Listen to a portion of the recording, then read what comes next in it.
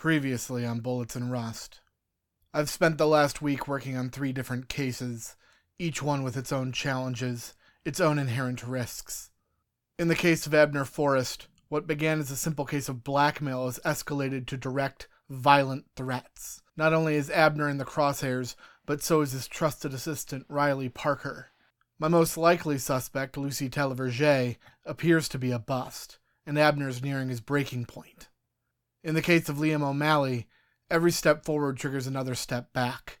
As Liam's father is a criminal prosecutor, it felt like both of the local crime families might have a motive. However, after getting shot at, beaten, and threatened, I managed to track down one final lead, George Limacolli. Wearing a mask, I managed to interrogate him without revealing my identity, but what seemed like a coup turned out to be just another dead end. Meanwhile, the kids' parents both seem more and more suspicious with each passing day. Kendall Malone never wanted kids, and she's got a history of physical abuse and mental illness. Moreover, once Killian left their shared hotel room on the night of Liam's disappearance, she doesn't have any more of an alibi than he does. And as for her husband, Killian, well, he's an abusive asshole with a penchant for losing his cool. Killian's ruthless by reputation.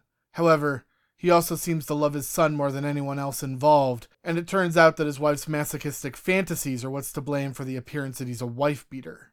Kendall's sister Mercy keeps insisting that he's the one who did it, but my gut tells me that it isn't him.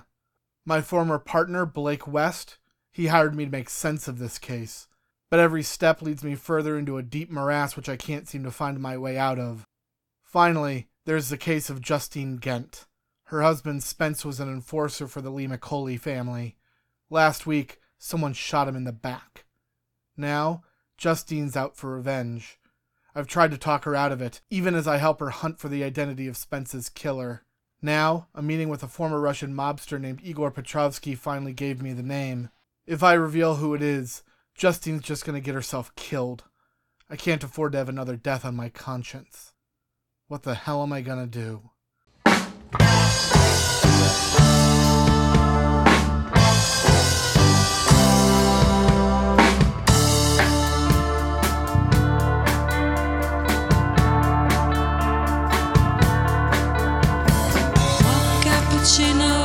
Cardboard cup, back to 25th and all the hubbub, steel yachts and sirens, my backside, Valentine so tiny to fit all of this life. Today is for my brothers at the old bookshop. We talk about the trade and then we drink up. Back to the office, losing my high, feels like a Monday.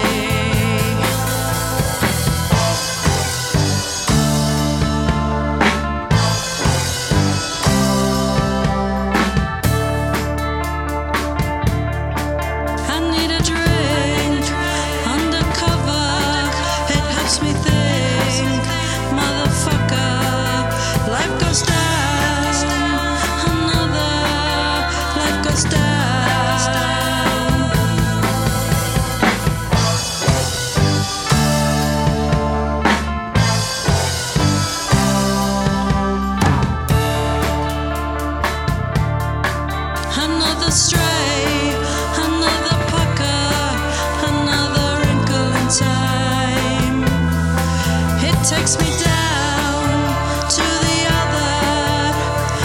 other woman. Old Lorraine, maybe Denison, visit the old ugly broad. Another stray, another pucker, another wrinkle inside.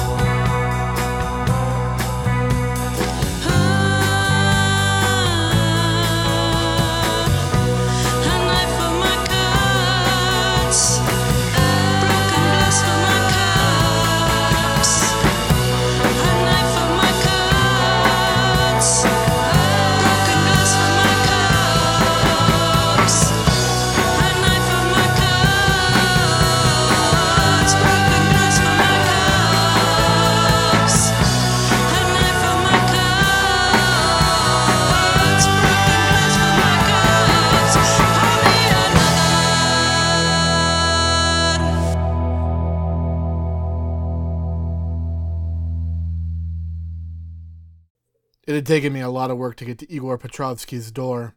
Along the way, I'd been beaten up, shot at, and threatened by some of the most disreputable people in the city. But now, I not only knew that Igor had paid to have Spence killed, I knew who had pulled the trigger. And knowing that, I had no idea how to cool the temper of the grieving widow who had put me onto this case. Justine had every reason to want to avenge her husband's death, but that didn't make the quest any less treacherous. There's an old expression, before you go looking for revenge, first dig 2 graves. That felt acutely relevant once Igor told me who it was he'd paid to shoot Spence in the back. Rennie Onassis. Yeah, that's what he said. Rennie Onassis, a thug who worked for the Trovalones. He was the one who'd shut out my windshield and chased me halfway across the city. Then, only 2 days ago, he'd stood over my shoulder while his boss threatened to kill me. Rennie was well connected, and he was as ruthless as anyone I'd ever met. Going after him alone was suicide. I could give Justine the name, or I could just kill her myself. It would all amount to the same thing. Of course, I couldn't say nothing. She'd already started agitating, and she'd pissed off some powerful people. Right now, they were giving her the chance to fade away, but that patience wouldn't last for very long. Soon, she'd just be another person forced to their knees, her hands bound, and a dirty rag stuffed in her mouth. They'd shoot her, execution style, and the police would never hold anyone to account. After all, she was a gangster's moll herself, just one less troublemaker they had to worry about. At this moment, I was the only person who could save her life, and to do that, well, there was really only one thing I could do. The solution was as obvious as it was terrible, a classic case of high risk, high reward. If it worked, I would save Justine's life. If it failed, I'd probably end up killed in her place. Of course, I had the arrogance of thinking that I knew what I was doing, and there's a certain fatalism that takes hold of your life when you've been threatened as many times as I have over the last few days. But this would keep Justine safe. And if it worked out, it might end in some manner of justice. That's a rare enough thing that it's worth fighting for. I drove onto the freeway, making my way to the Racino where Michael Trovalone ran his day-to-day business. At an early hour like this, the only gamblers were the diehards, the lifers, the slot machine junkies who looked like they'd grown into their chair. I crossed the floor, passing several of the Trovalone people as I made my way towards the back office.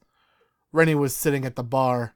When he saw me, his eyes narrowed and a thin smile crept along his face. He was a sadist through and through, and the thought of being able to beat me to death was probably a thrill. When I reached the door, a young woman was standing nearby. She approached me with a sour look. "My name's Zeke Adams. I'm here to see Michael." "Sure you are." She scoffed and started to turn away.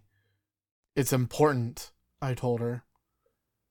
Everyone thinks they're important. That don't make it so. "I'm serious. I met with him on Monday. Tell him it concerns our private conversation. He'll know what I mean." Through a look of palpable disdain, she tapped the earpiece on the side of her head and whispered something softly. "I've got a guy here asking to speak to Michael." "I know." "That's what I told him." "They spoke on Monday." "Yes, I'm sure. 'Cause I saw him go inside."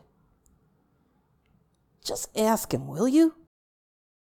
Half a minute later, she turned back and scowled as she typed a code into the door's keypad. "All right." She frowned as she typed the code. The door unlocked with a heavy click. "After you." I stepped inside and she followed right behind me. I felt my mind surging towards the edge of panic, but I did my best to keep my composure. At this point, my best chance was to bluff my way forward. Just 2 days ago, Michael had threatened to kill me for pushing too far into family business. I'd assured him that I was trying to cool things down, that I just wanted to make sure that no one in the family had been involved. He had assured me that the Trovalones had nothing to do with the hit. Had he been lying, or was he ignorant of what Rennie had done in his spare time? It was possible that my life depended on that answer. I was betting all of it on the honesty of a mafia boss. There was a part of me that wondered if I'd been played the fool. Reaching the main office, the girl opened the door, and I found Michael at his desk. And right beside the entrance, Aristotle was standing with a gun in his hand. Lift your arm so Daisy can search you. I'm not hiding anything. My pistol's in my jacket pocket. Then you won't mind if she makes sure. There was no use in arguing. Don't worry. I'll be gentle. Thanks. I lifted my arms as the young woman ran her hands up and down my sides. She was clearly well practiced, as I didn't realize she'd grabbed my pistol until she was pulling it from my pocket. Wordlessly, she stepped forward and put it on Michael's desk. Just the Walther. He admired it wordlessly. Then he gave her a nod and she turned to face Aristotle. I'm going back on the floor. Call me if you need me. You'd better get him. Aristotle didn't use a name, but Daisy didn't need to ask who he was referring to. She nodded, giving me one last look before she walked out the door.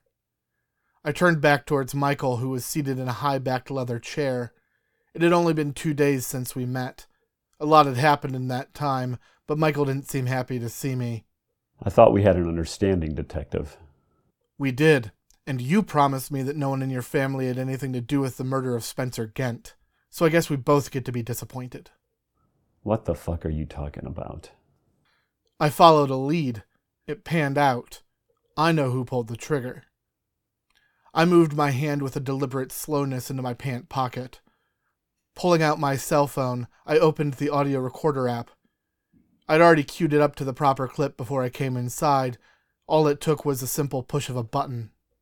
Igor's voice emerged from the speaker. I was careful to omit my own threats and insinuations. All they needed to hear was the final minute. That was where Igor had told me the name of the man he'd hired, Rennie Onassis, one of Michael's most trusted thugs. I thought you'd want to hear that for yourself. Michael frowned. He spent a moment drumming his fingers on the desk. Then, after several seconds, he pointed out to the hallway. The gesture was followed by a phrase that made my blood run cold. The back office. The back office. That didn't sound like anywhere good. Bring Rennie. Aristotle tapped his earpiece and whispered into the transmitter at his wrist. Send him up. We're going to the back. Michael got to his feet, adjusting his tie and pulling off his jacket. As I was escorted down the hallway, I noticed how he rolled up the sleeves of his shirt. Had I guessed horribly wrong? The back office turned out to be a small concrete room in the back of the building, as far from any of the patrons as you could possibly get. There wasn't much inside, just 2 metal chairs and a rolling tray cart. A wooden stool sat in the corner, and a large drain sat in the center of the floor. The door was thick, heavy, the perfect thing for dampening the sound of anything that happened inside. Michael grabbed the stool and dragged it away from the wall. He didn't sit down, choosing to stand behind it instead. Then he snapped a finger at one of the chairs. Take a seat, Detective. I sat without arguing. Resistance was futile at this point anyway. I'd made my wager. Now it was time to let it play out. From across the room, Michael watched me the way a tiger watches a gazelle. The fire in his eyes was impossible to ignore. After we'd been waiting for 30 seconds, he extended his hand and made a simple demand. Give me your phone. I pulled it from my pocket and handed it over. How do I unlock it? I showed him the pattern, and then where the sound file was saved. Listen, I don't need to be a party to any... Like I said to Igor, you helped get this ball rolling. You can't claim not to be involved. That was fair enough. Still, I would have preferred just to walk away at this point. The longer I stayed back here, the less likely it was that I was walking back out. There was a heavy scraping sound as Rennie stepped into the room. He walked over by Aristotle with a shit-eating grin. Then he glanced at me and flashed his teeth. However, he still knew better than to get too smart in front of his boss. As desperately as he wanted to gloat, all he could risk was a simple mocking phrase. Nice to see you again, Zeke. Take a seat, Rennie. Sure thing, boss. He slid into the other chair. Aristotle began to pace the perimeter of the room, slipping out of sight while his footfalls echoed off the concrete walls. So, what's this all about, boss? Michael turned to me and said, Spencer Ghent is dead. It's in everyone's interest that this be the end of it. You just can't stick your nose into other people's business without ruffling feathers. Rennie proved that to you the other night. He was supposed to shake you off the case. I tried to. I followed him. I shot up his car. Did I ask you to start a firefight in the middle of the city? You told me to scare him. Away. I told you to scare him away. And yet this is the second time I've had to meet with Mr. Adams. This will be the last. At that, he glared at me angrily. You really know how to push the wrong buttons, Detective. Rennie, do you remember my last meeting with Mr. Adams? Rennie sneered as he nodded his head. I did warn him to stay out of our affairs, didn't I? You sure as hell did, boss. And yet, he persisted in pushing. You want I should finish what I started on Saturday? I promise I can make it up to you, boss. Let's listen to the gift the young detective brought me first. He pulled my phone from his pocket. He drew his finger rapidly across the screen, and another tap brought the sound crackling to life. Michael leaned forward and placed the phone on the wooden stool. Who did you pay to kill Spence? The recording of my voice echoed. It was Rennie Onassis. As Igor whispered his name, Rennie's face turned white. He looked to Michael and shook his head. You can't be serious. I am. Now please, keep me out of this. It's not true, boss. You have to understand. This is bullshit. I didn't bring you into it, Igor. You're the one who paid to have another man killed. But I'm not going to sell you out. Not as long as the name's legit. I hope you're smart enough to know how stupid it would be to lie to me about this. That's the name. I don't know what he did to make Igor say all that, but it's bullshit. You know that I'm loyal to the family. It better be. I swear on my mother's life. Swear it on your own. That's who they'll come looking for if this is a load of goods. It was Rennie. That's who killed Mr. Ghent. I paid $15,000, all in cash. When the recording was done, Michael turned off the phone and glared at Rennie. This guy's trying to fucking set me up. He's a fucking ex-cop, for Christ's sake. I told you to stay away from this. I ordered everyone to leave it alone. I didn't want to start a war with the Lima Colis. Not now, not as we're trying to expand into the new territory. What new territory? This was the first I'd heard of it, but I was smart enough to stay quiet, trying to be as invisible as I possibly could. This is a fucking con, Michael. This guy is a fucking liar. A two-bit loser who couldn't make it as a cop, and he can't make it as a private dick, so now he's trying to raise hell so that nobody sees how much of a fuck-up he is. Maybe he's meddled where he doesn't belong, but then he never swore an oath of loyalty. You did. Michael, please, you're really not gonna take the word of a fucking cop over me, are you? Why would I give any weight to the words of a dead man? He nodded to Aristotle. Before Rennie and I knew what happened, the whole room exploded at the sound of a single gunshot. Blood erupted from Rennie's chest. The poor bastard had only a few moments to realize what had happened. He looked down at the hole in his torso in confused terror. Then his head slid sideways and his body went limp. I watched, not knowing if I was going to be shot next. After all, I had meddled in what I'd been told to avoid. Michael lifted his head towards me, his voice softer but still firm. So that's settled. I assume our business is done, Detective? I nodded wordlessly. Good. I don't want to see you here again. You understand? Not unless you want to join Rennie. I understand. Then go. And have the good sense to keep your mouth shut. You don't have to worry about that, I told him. As I walked outside, my hands were still shaking. They'd given me back my phone and my gun on the way out the door. When I reached my car, I shoved the pistol into the glove compartment. Somehow it felt dirtier now, heavier. I drove away with one eye on the rearview mirror. I was halfway home before I realized that no one was going to follow me. As far as the Trovalones were concerned, the matter was settled. Besides, they knew where to find me.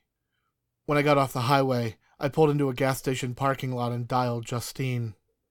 Hello? Justy, it's me. Zeke, what the hell's been going on? I've been losing my mind here. Do you have any... I know who did it, Justy. What?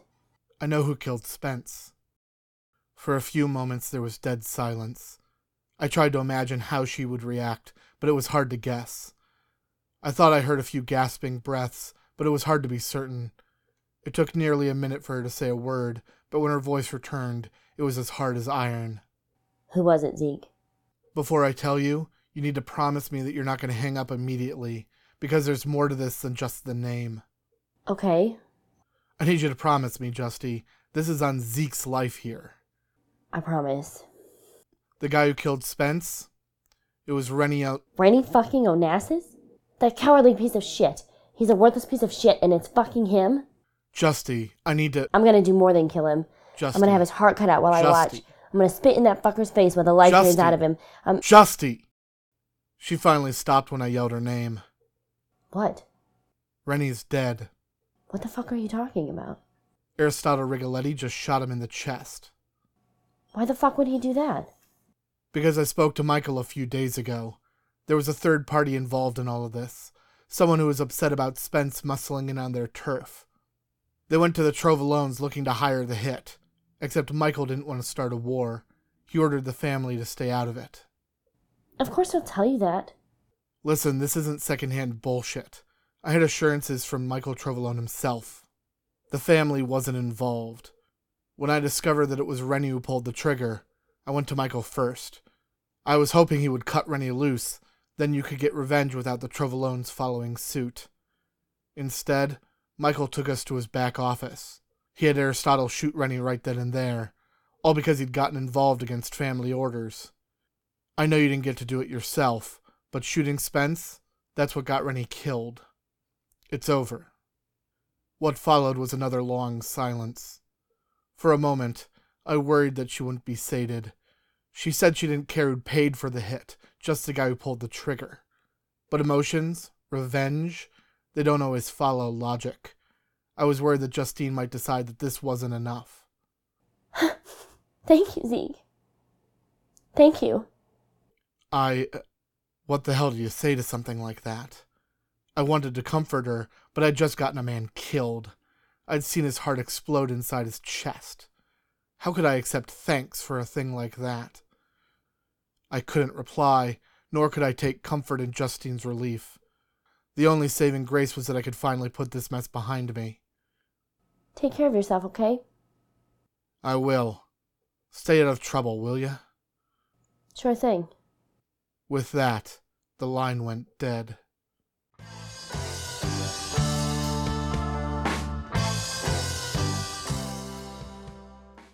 Unless you're a sociopath, there's nothing good about seeing someone get murdered, even if they're a sociopathic piece of shit like Rennie Onassis.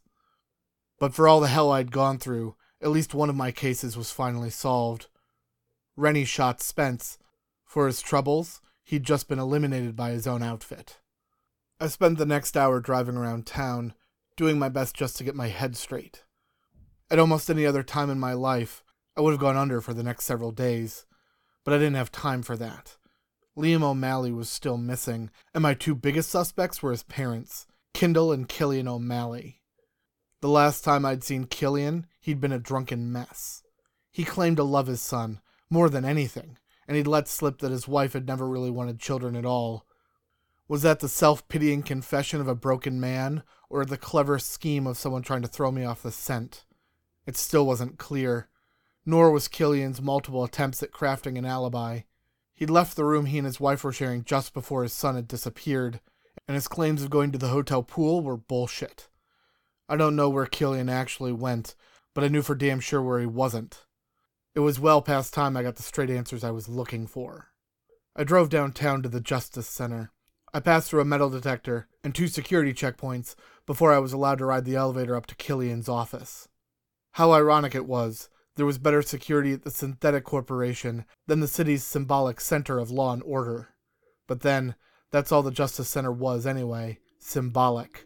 Far too often, I'd found precious little justice inside its thick, concrete walls. Reaching his office, I was rebuffed by a young assistant who told me, effectively, to take a hike. Listen, I don't care how busy he is. My name is Zeke Adams, and he hired me to do a job. Now go inside and tell him I'm here. The young man scowled before he disappeared into a small hallway. He came back a minute later and waved me to follow. I stepped through the corridor of a crowded administrative office. I slipped my hand into my coat and turned on my audio recorder.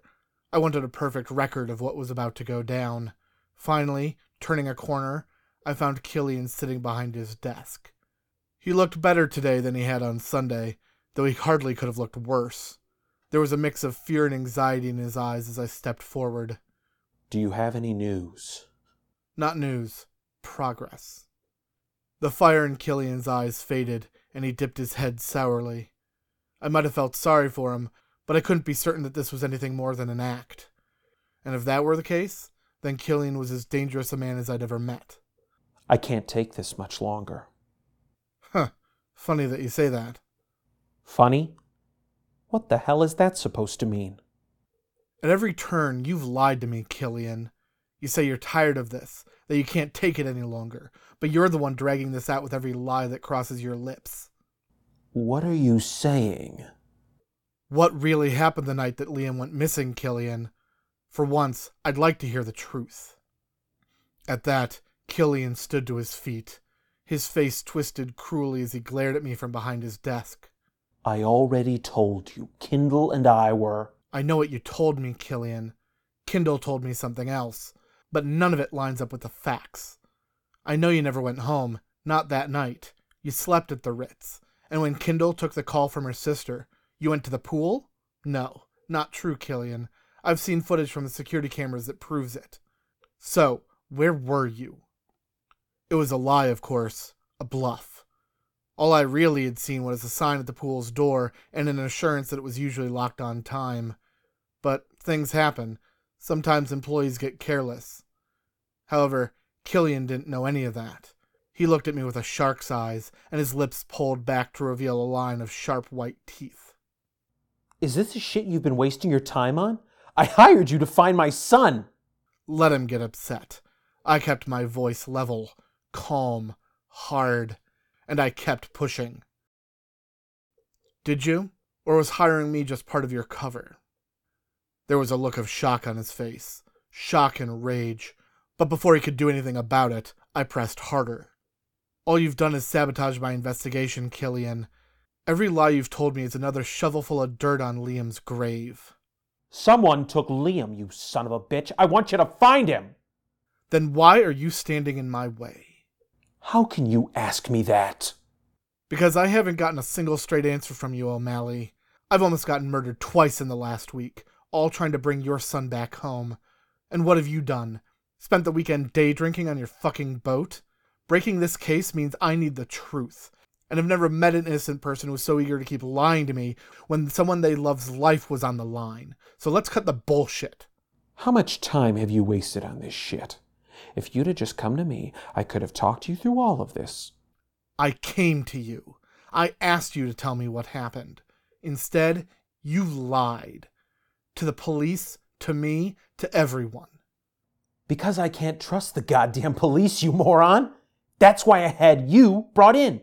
Didn't you get that? Oh, I get it. You're desperate. But what you're desperate for, that's what I'm still trying to figure out. Maybe I'm just a patsy. Maybe I'm the guy that you and the police are hoping to hang this whole debacle on. If you really gave a fuck about getting your son back, you should have been honest with me from the start. At that, Killian's nostrils flared. He ran his fingers through his hair. He was angry, but he was also smart. Now that I'd confronted him directly, he was weighing his options. Finally, he turned to face me. All right, well, you're fucking here now. What the hell did you want to know? Where did you go after you and Kindle made love? Made love? You really don't know my wife very well. Yeah? Then explain it to me. This is part of why I didn't want to talk in front of the police. What I'm about to tell you, it's off the record. I'm not a reporter, Killian. For me, information is a means to an end. Kindle isn't... My wife's taste for passions runs a bit more extreme. That's why we're at the hotel in the first place. I can't very well hold her down and smack her about if I think the kid's about to bust in, you know? Sure, but you own a house and a condo. Couldn't you just go to one... Being someplace that isn't home excites her. I don't really get it. But I was just trying to make her happy. Most times I'm fine with it all.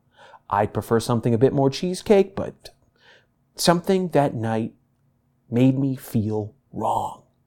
Not guilty, not perverse, just I needed some space. I needed to clear my head, you understand? Really? So where'd you go? Out. The reason I lied to the police was because I knew how it looked. The next 2 days, my wife looked like she'd been mugged. The night my son goes missing, I'm not there. It looks like crap. But I just went out. Mercy called, and I slipped out the door. I spent the next 2 hours walking through the streets alone. I thought it'd keep suspicion on me too much if I admitted to that.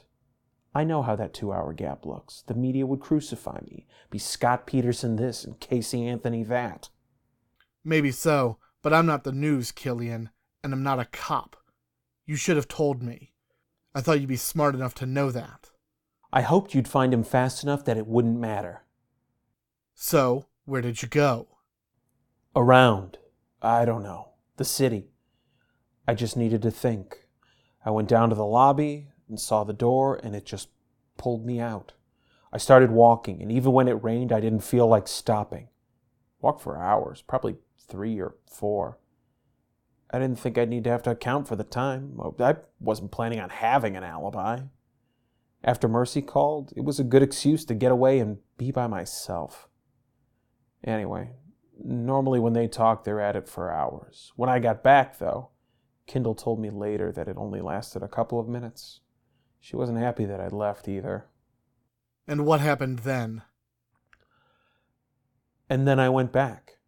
For Christ's sake, I didn't kill my kid. Can you get that through your skull? You're almost as bad as that cunt Mercy.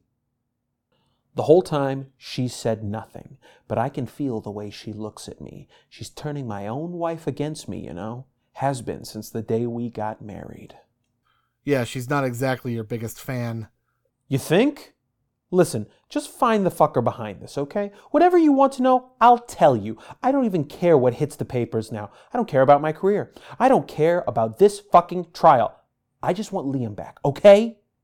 Then fill in the gaps, Killian.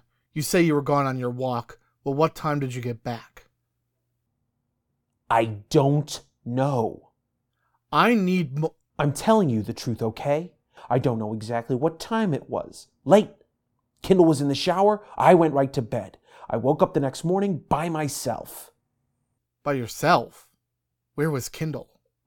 Out getting coffee. She wanted to mend the fences, I think. Our romantic getaway hadn't started the way we'd hoped. We had coffee and spent most of the morning sitting in bed. Just sitting? Killian flashed me a sour look. Not that it's any of your business, but yeah, just sitting. We were talking about where to go for lunch when the call came. Everything else, you already know everything else. Tell me again the truth. Our housekeeper called. Liam wasn't at the condo. We rushed back but didn't find any trace of him. I took the babysitter home and we looked around the whole damn building. When my wife's face looked better, that's when I called the police. Well, the fact that you waited so long, that doesn't look good.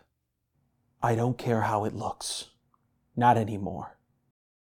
Just find my boy. I'm doing everything I can. His story was lousy, terrible, but at least now it lined up with the facts. Killian looked down at his desk and fell back into his chair. When I'd come in, his lingering desperation had been held in check by an air of restrained professionalism. I'd arrived with the express purpose of breaking through his shell. Now, it wasn't clear if he was going to be able to pull himself back together. And in the middle of it all, I learned that Kendall had been gone when he woke up the next morning. It was her answering the phone that had sent Killian out of the room, but it was a call that Kendall had ended quickly, leaving hours of open time when no one could account for her whereabouts. I had a sick feeling in my gut, one that said that Liam's disappearance came at the hands of someone he loved. Now, if I could only prove it. I needed to find out what Kendall had done with her son. Even as I circled closer to the answer, there was nothing I could do, not without proof.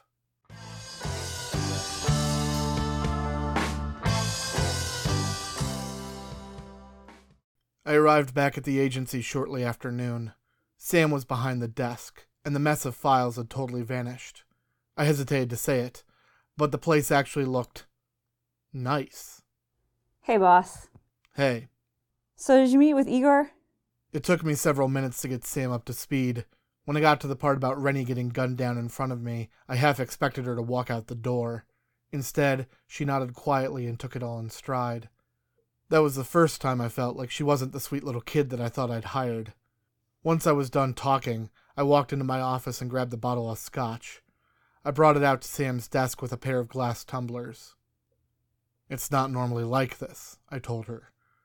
Most of the time, I'm chasing down cheating spouses, roadside motels, finding evidence of someone skimming money from a company account. All of this, all at once.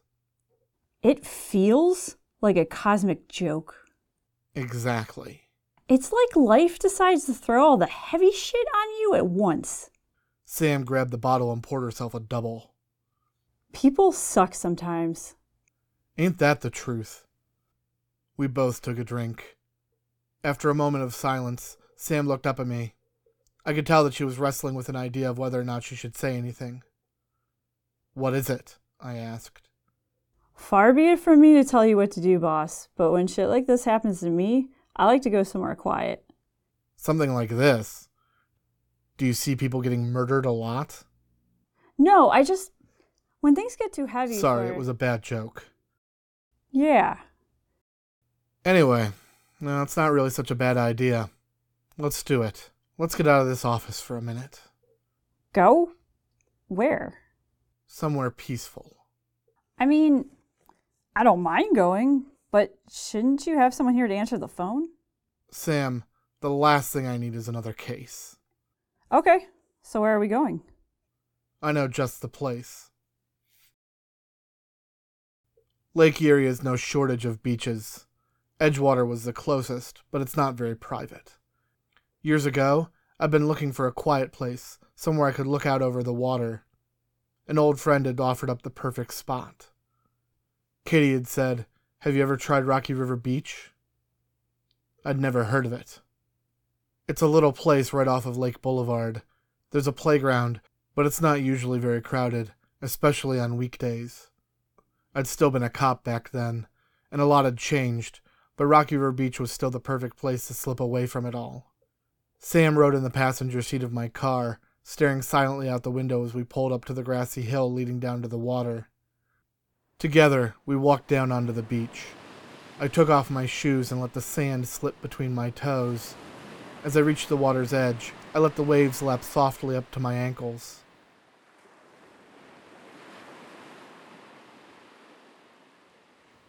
Sam had brought the bottle of scotch. Instead of glasses, we had a pair of styrofoam cups. She filled each one, and we shared a brief toast as we looked out over the water. It was nice not to feel obligated to speak. I didn't want to be alone, but I also didn't want to feel pressured to keep up a conversation. I just didn't have the energy anymore.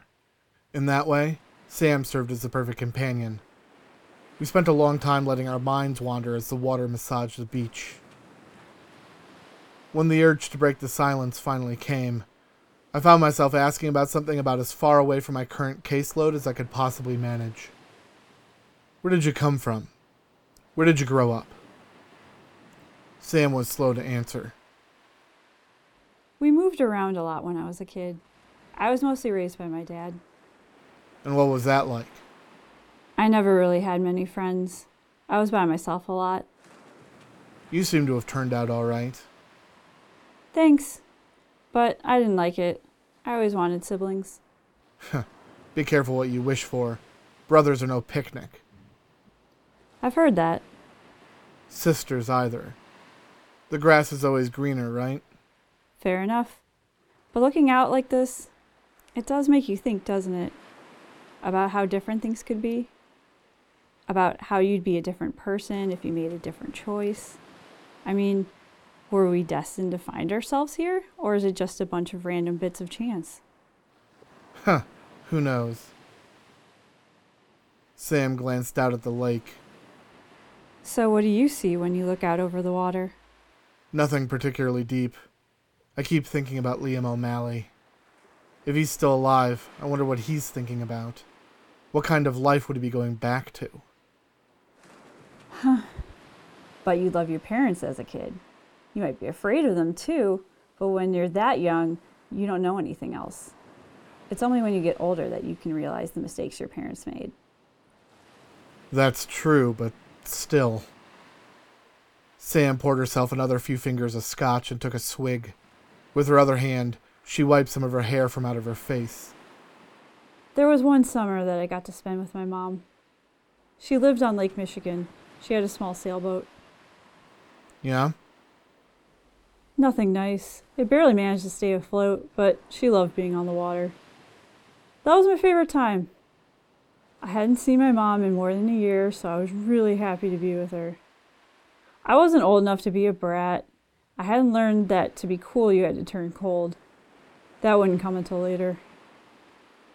But that summer, it was just nice. You'd go out on the lake. Yeah, we'd circle around, stop at different parts of the coast. She never ventured very far east or west, though. Sometimes, a couple times really. We actually crossed the lake up north. Oh? Yeah, you're not supposed to, of course, but it's pretty easy if you're in a small boat. You just slip across the water. We'd dock somewhere, go get dinner, slide back south before anyone knew what happened. Covert excursions into the Great White North. Yeah, something like that. It felt so dangerous at the time. I don't think much would have happened if we got caught anyways. The Coast Guard would have just sent us back with a warning not to do it again. It was just a mother spending time with their daughter, but it felt like an adventure. All at once, an image snapped into focus. As I imagined Sam and her mother cruising across Lake Michigan, a dozen tiny details fell into place. Ah, son of a bitch. Sam turned to look at me. Wait, what? We've got to get back to the agency, I told her. I need to check into something. Without waiting, I ran back towards the car. Sam was right behind me, huffing as we climbed up the hill. Once we were both inside, I turned the key and slammed on the gas. Just like that, we were hurtling back to the city. By the time we reached the agency, I had a pretty good idea of what had happened to Liam. Of course, I still didn't have any real evidence, just a hunch. I needed more than that before I went to the police. Even if they believed me, they'd have no jurisdiction. Not in Canada. What I really needed was a confession. I might have gone to Killian, but I was worried that he wouldn't have the nerve to confront his wife. Not right now. And if he managed to find it, well, I was worried what he might try to do to her before the police got there. No, Killian was too unpredictable. I needed someone who could be calm under pressure. Someone Killian O'Malley would trust. Someone she'd be willing to spill her secrets to. As soon as I was back at the agency, I ran into my office and pulled out my cell phone. I dialed Mercy's number as fast as I could. Good afternoon, Zeke. Is this a social call, or do you have news? I've got a hunch. We need to talk. What kind of hunch? The kind where I might have figured out where Liam is. A hunch? That doesn't exactly raise my confidence. It's all so clear to me now, Mercy. I couldn't see it for a long time, not through the lies, not through any of the other possible suspects. But once I went down all the dead ends, well, there's really only one solution. I'm right about this, Mercy. I feel it in my gut. I know where Liam is. When you were a cop, did you rely on your gut? All the time. And how often was it wrong? Listen, Mercy, How sure can you really be about a hunch? Because it's the only thing that fits, Mercy. The truth was covered, buried on purpose to make me look in different directions. But I see it more clearly now, and if I'm being honest, I'd like to handle this with you, face to face. There was a short pause on the other end of the line. When? As soon as possible. Who else have you spoken to? You're the first person I've called. I want to get Liam back, home, alive. You can help me do that, Mercy. You're his best chance at a normal life. I understand. Listen, it's probably not a good idea to talk much more about this over the phone. Of course. I wasn't quite sure how she'd take it when I revealed to her that her sister was the one who'd taken Liam. that Kendall had used Killian's absence to smuggle him across the lake, out to their old family lake house, the one Mercy had told me about just a few days before. It was the one place that Killian and the police wouldn't think to look. But maybe Mercy could help me convince Kendall to confess. However, that was going to be a delicate conversation, and it needed to happen in person. How soon can you meet me? Can you meet me in a couple of hours? I looked at the clock. It was already 4:30. That's fine. I'll be waiting here. There was a sharp intake of air, and I could feel her hesitation. For any of this to work, I needed to have Mercy on board. Of course, she could call Kendall from anywhere. Did you have somewhere in mind? I'll text you the address. Can you promise me that you'll come alone? Listen, Mercy, this is all going to work out, okay? Trust me. I'll see you soon, Mr. Adams. The moment she hung up the phone, I pulled out my file on Kindle. I began running through every important bit of information. I was madly slipping through the pages when I realized that Sam was standing in the door. Can I help you with anything? Yeah, I said, waving her inside. Close the door behind you. She did as I asked, coming to my side in a hurried shuffle. She looked at Kindle's file spread across the desk. Jesus, what are you doing? I'm putting it all together. Remember how I said before that this wasn't making any sense? Sure. Well, now it does. We need to assemble our case. I need this to be ready to show to the police. It's time to connect all the dots. But if you think you know who did it, why don't you just go now? Because right now, everything's circumstantial. What I need is something concrete, something they can use to get a search warrant. Mercy might be my ticket to getting that. So who took the kid? Kendall. It has to be Kendall. She was already my chief suspect, the only one left it could possibly be. And then, back at the beach, well, you said the one thing that made it all make sense. I did? Yeah, you did. What did I... You and your mom, going up to Canada on a boat. That's how Kendall made Liam disappear. That's where he's been this whole time. I still don't understand. I'd have to explain this to the police soon, or at least that's what I thought. So Sam felt like good practice. I wove the tale that seemed to perfectly fit all the facts. The story behind how Liam O'Malley was made to disappear. Look, whoever took Liam, they needed two things, motive and opportunity. Now, Kendall may not be the warmest mother in the world, but killing your own child, that's a whole new level of broken. I never saw her getting there, not that far. But then, if she didn't kill Liam, then where did he go? A few days ago, Mercy revealed that she'd inherited a house from her parents, one right on the northern shores of Lake Erie, at most a couple hours by boat. And it turns out that Kendall keeps a room there too. But wasn't that where she was when... Mercy told me there's a guest house away from the main building, one that's right on the water. Mercy said that she hasn't used it in ages. It's the perfect place for Kendall to hide Liam. She could have snuck back home, drugged Liam and carried him to the boat. But it takes hours to get across the lake, boss. I thought you said that Killian was only missing for a few hours. Killian told me that when he came home he went straight to bed. Kendall could have stolen Liam and returned to the hotel. There, she waits for Killian to fall asleep. Once he's out, she sneaks out again. Then she's got all night to go to the lake house and back. Maybe she locked him in the guest house with several days' worth of food and water. But maybe it took longer than she thought. Killian woke up alone the next morning. Kendall knows that he's an early riser, so just in case she picked up coffee on the way back. If he's still asleep, well, then it doesn't matter.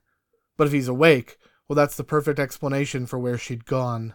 But Liam's been gone for more than a week. But most people aren't keeping an eye on Kendall.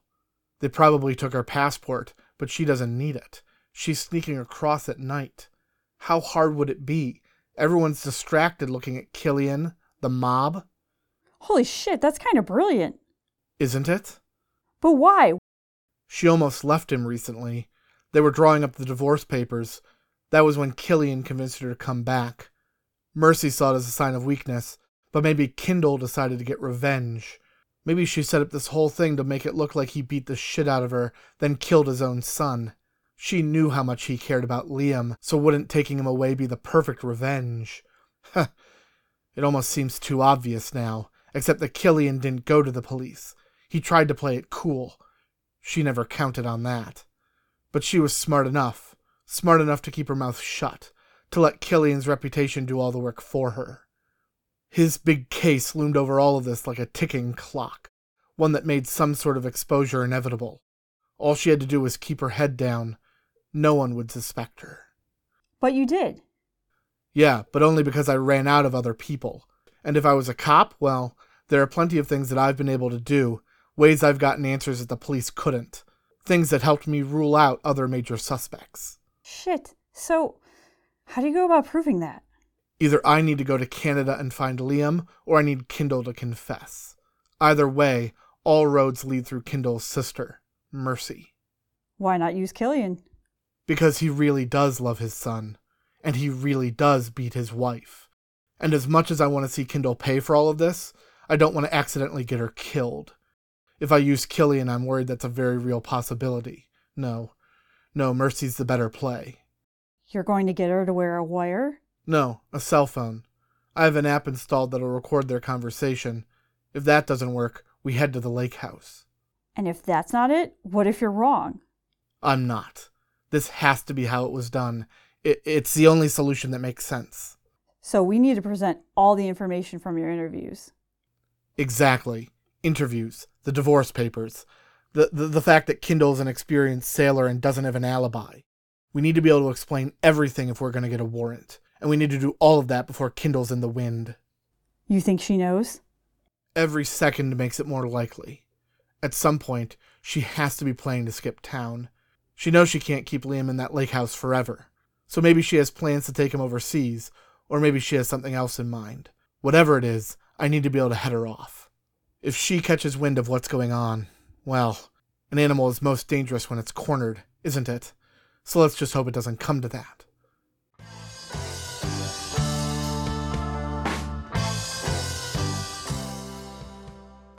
Mercy finally texted me the address at 8:30. I was starting to get anxious, but the text came as a wave of relief. However, when I actually looked at it, I could hardly believe it. The building was an abandoned warehouse, one down by the river. I felt uneasy going there alone, but there was little I could do. I needed Mercy if I was going to have any chance of getting Liam home alive. I drove down Carter Avenue, down past dozens of empty brick corpses, casualties of half a century of urban decline. Eventually, I reached a point where it met Scranton Road, just as the last bit of sunlight was giving way to night. There's yuppie condos built up the hill to my right, but Mercy and I should have plenty of privacy down here. Over my shoulder, the lights from downtown shine like candles on the river. I step inside. I couldn't imagine why Mercy wanted to meet here. Had I spooked her? Had she known that Kendall was involved? But there was another possibility, one I was too ignorant to see.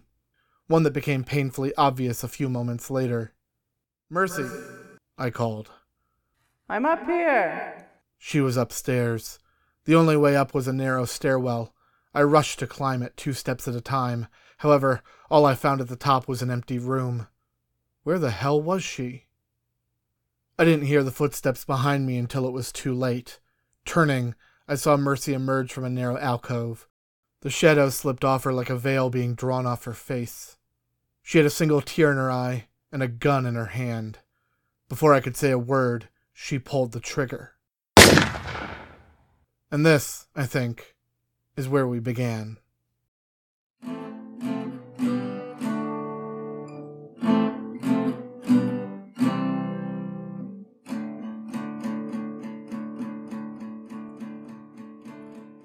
Bullets and Rust is written, recorded, and edited by Abraham Dunn. The theme music is written and performed by Avril McAnally. The cast for this episode was Charles as Aristotle Rigoletti. Daniel Dean as District Attorney Killian O'Malley. Billy Halal as Igor Petrovsky.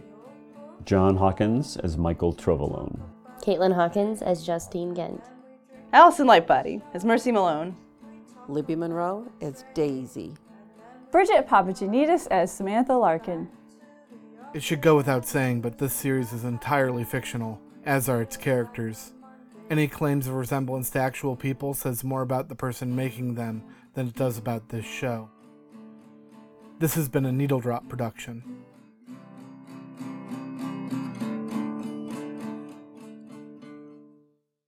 On the final episode of Bullets and Rust. So, This is where it all began. Me with a bullet in my gut, realizing I'm about to get killed. Mercy is the one who shot me. But why? Is she protecting her sister? Or is there more to this mystery to unravel? All I know is that I'm at her mercy, and I have no idea how I'm possibly going to survive. The answers are waiting in the final episode of Bullets and Rust.